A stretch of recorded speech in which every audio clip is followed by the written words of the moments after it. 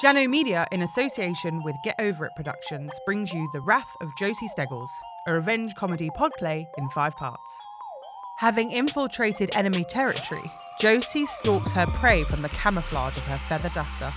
And as she gets to know Darren personally, and might more personally than she'd like in fact, she begins to understand why the universe has brought them together.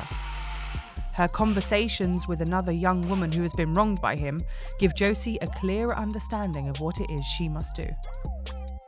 The Wrath of Josie Steggles is sponsored by 3 Spirit Drinks, award-winning botanical elixirs and alt wines designed for flavour and function.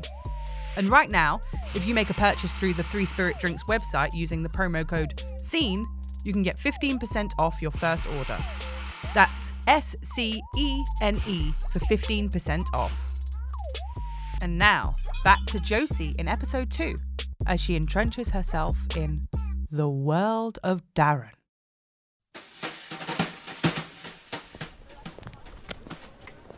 I approach Darren's house and wonder, as I stand before him face to face, if he'll recognise me, remember barging into me in town, humiliating me. But we barely make eye contact. He's much more preoccupied with the reason his previous cleaner left.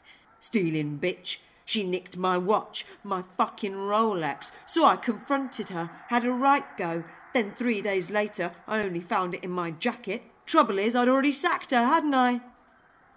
As I contemplate this, the reality logic that the previous cleaner wasn't actually a stealing bitch, Darren goes £6 an hour, and without waiting for an answer, hands me a key.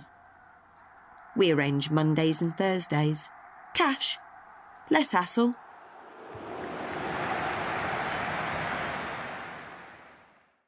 Three weeks goes by. The world of Darren. It's all so very manly. Black leather sofa, games console, massive TV, weights, a few trophies, chess, nope, cage fighting. Now, usually I let myself in, 'cause he works late. I wouldn't want to disturb him, although I can be rather clumsy and drop the hoover sometimes. Oops. Some mornings, he's just getting up. I see him through the open bedroom doorway as he wanders around naked, his thing swinging back and forth like a pendulum. He might glance up and see me in full view of his manhood. But he's not that bothered, 'cause in his mind, he's the king. Whatever. He reaches for a towel, and then downstairs he goes. A quick stop at the mirror to check the glamour muscles, the pecs, the biceps. He must be very concerned that they'll disappear overnight to keep checking them all the time. But it's okay, still there. Better check again, just in case. Then into the kitchen and over to the fridge to take out one of his precious smoothies. Homemade. Ginger, spinach, banana, blueberries. To give him superpowers. Sometimes, as I secretly observe him, I ponder my revenge plans. Oh, you see, I haven't forgiven him for what he did. No chance. We have unfinished business. Maybe I'll wait for him to go out, throw a bucket of paint in his wardrobe, ruin his suits, and I'll disappear. There's no rush, Josie. You'll know when. Often in the mornings when I arrive, there are signs of the night before. A couple of half-empty tumblers, a pair of knickers down the side of the sofa, Used condoms on the bedroom floor. Does he expect me to pick them up? Really? Yuck. Occasionally, his female acquaintances are still there. They often look baffled, as if awoken from a trance. They wonder why Darren has suddenly become cold and distant and can't even give them a lift home. One time, after getting his latest conquest out of the door, Darren takes me by surprise. He stops to admire my cleaning work, my ability to rid his home of the stench of semen, rum and spliffs, and without looking directly at me, says, "Judith, here." He takes out his wallet and pays me an extra £10. And in that moment, I realise I've become more than a cleaner to him. I'm his accomplice. Back in my flat, the mobile phone buzzes. It's Mum. She's worried because I finished my master's last year, literature, and she doesn't understand why I'm still in Cardiff. I tell her I want to do a PhD. I love words, romance, to feel alive. She says, "To what end, Josie? People don't understand you." and I want to say, I'm not coming home because I don't want you to feel sorry for me, to look down on me, because you and Dad, you don't understand. You make me feel bad about myself. You wonder when I'll get a better job, a career, a boyfriend or a girlfriend, and I don't want either. I just want you to leave me alone. I want to be by myself. But I don't say those things. And my mum says, "Me and your dad, we think you're wasting your time." and I buckle and say, I know, you're right. You're right. I'm sorry. Thursday morning, on the way to Darren's house, I see him leaving at the front door. He's on the phone, heading down the street towards me. "Yeah, bro, I'm fucking knackered. Did you nail that blonde piece?" I often get snippets of Darren's conversations with his mates. They talk in this bizarre language of nailing, smashing things and avoiding things that are filth. As Darren gets closer, I wonder, will he smile at me? Has there been progress in our relationship now he considers me an accomplice? Nope. Straight past. Thanks, Darren, twat. So I unlock the door, step inside, carry the Hoover upstairs, and I hear a sound coming from the bedroom. Great. There's a girl in there, crying. I decide to ignore her. I'll do the living room first. I head back to the stairs. The crying, it becomes less of a sob, more of a whimper. And there's a certain tone to it, something I recognise. And I guess I'm going a bit soft. I better check on her. I approach the room. Knock on the door. No answer.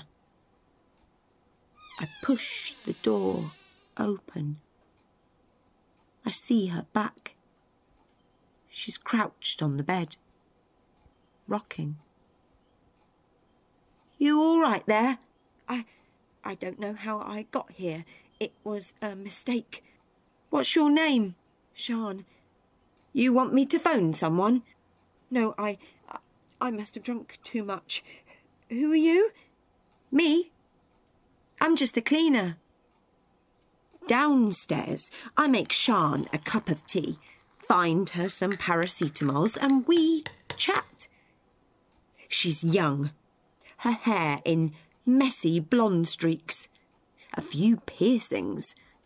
She's not Darren's usual type.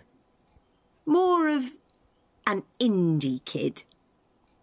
She tells me, I was at the club with my friends last night, but ended up losing them. I got talking to Darren. I was trying to find my friends. He bought me a drink. He seemed lovely, funny. I think he must have invited me back to his house. Think? I don't know. He must have, otherwise... Sian's confused. There's a memory gap between how she ended up in bed with Darren.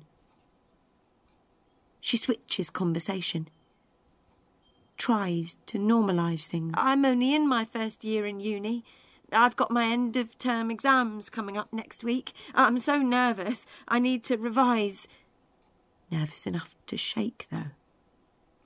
Nervous enough to try to convince herself some wrong hadn't happened to her. No. This girl has been damaged, and her brain is going into ultra-defensive mode, trying to block out the bad stuff, reduce the swelling. But the trouble is, you can't, and there's nothing I can do except, well, listen to her, and then order her a taxi.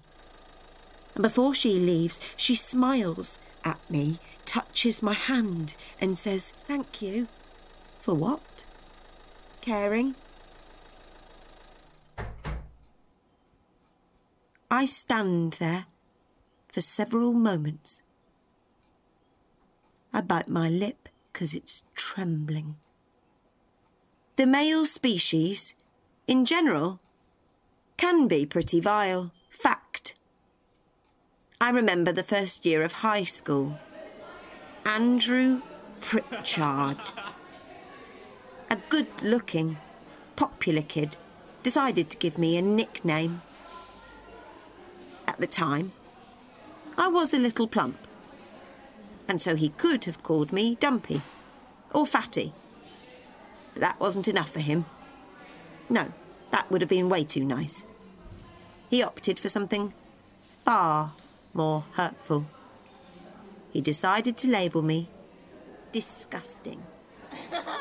And for some reason, the nickname stuck. All through high school. To the point where even my so-called friends started calling me it. Disgusting. Did you do your homework? Disgusting. Have you got a date for the prom? And at night, I used to dream of doing something to Andrew, paying him back by jabbing him in the eye with a compass. And maybe I should have, because by the end of school, Andrew was off to some posh university and was always going to be successful, and I bet he continued to hurt people, his behaviour left unchecked. And now, I begin to consider Darren, who brought those painful memories back to me. Darren, because the thing is, my own personal plans for revenge, of wrecking his house, seem insignificant now. Because after Sian leaves, I go through his things, look for evidence, and find drugs in his wardrobe, sleeping pills. And it becomes clear he's not just some vain, overgrown thug, some brickhead Lothario with a big cock. No, he's an evil sociopath who's been drugging at least some of the girls he meets, luring them back to his lair, making sure he gets his way. And he'll keep hurting them, damaging them, making sobs turn to whimpers. And maybe I'm not the most obvious girl's girl, but Sian's awakened something in me, a feeling like now I give a shit. And so, for the first time in ages, I have clarity of mind. Purpose. 'Cause I decide Darren has to be stopped. And not in some temporary way, like a little prison sentence where he'll get back out eventually. No, it has to be a permanent fix. 'Cause I've decided I'm gonna kill him. The Wrath of Josie Steggles is written by Kevin Jones, stars Maddie McMahon, and is directed by Scott LaCrasse. It's a Jano Media podcast in association with Get Over It Productions. If you enjoyed this podplay, please leave us a review. All feedback is welcome. And head over to the other podcast we make, The Scene, tiny pieces of portable theatre. The Scene is dedicated to giving new writing and fringe theatre a digital reach beyond the stage. Follow us everywhere at @thescene_pod.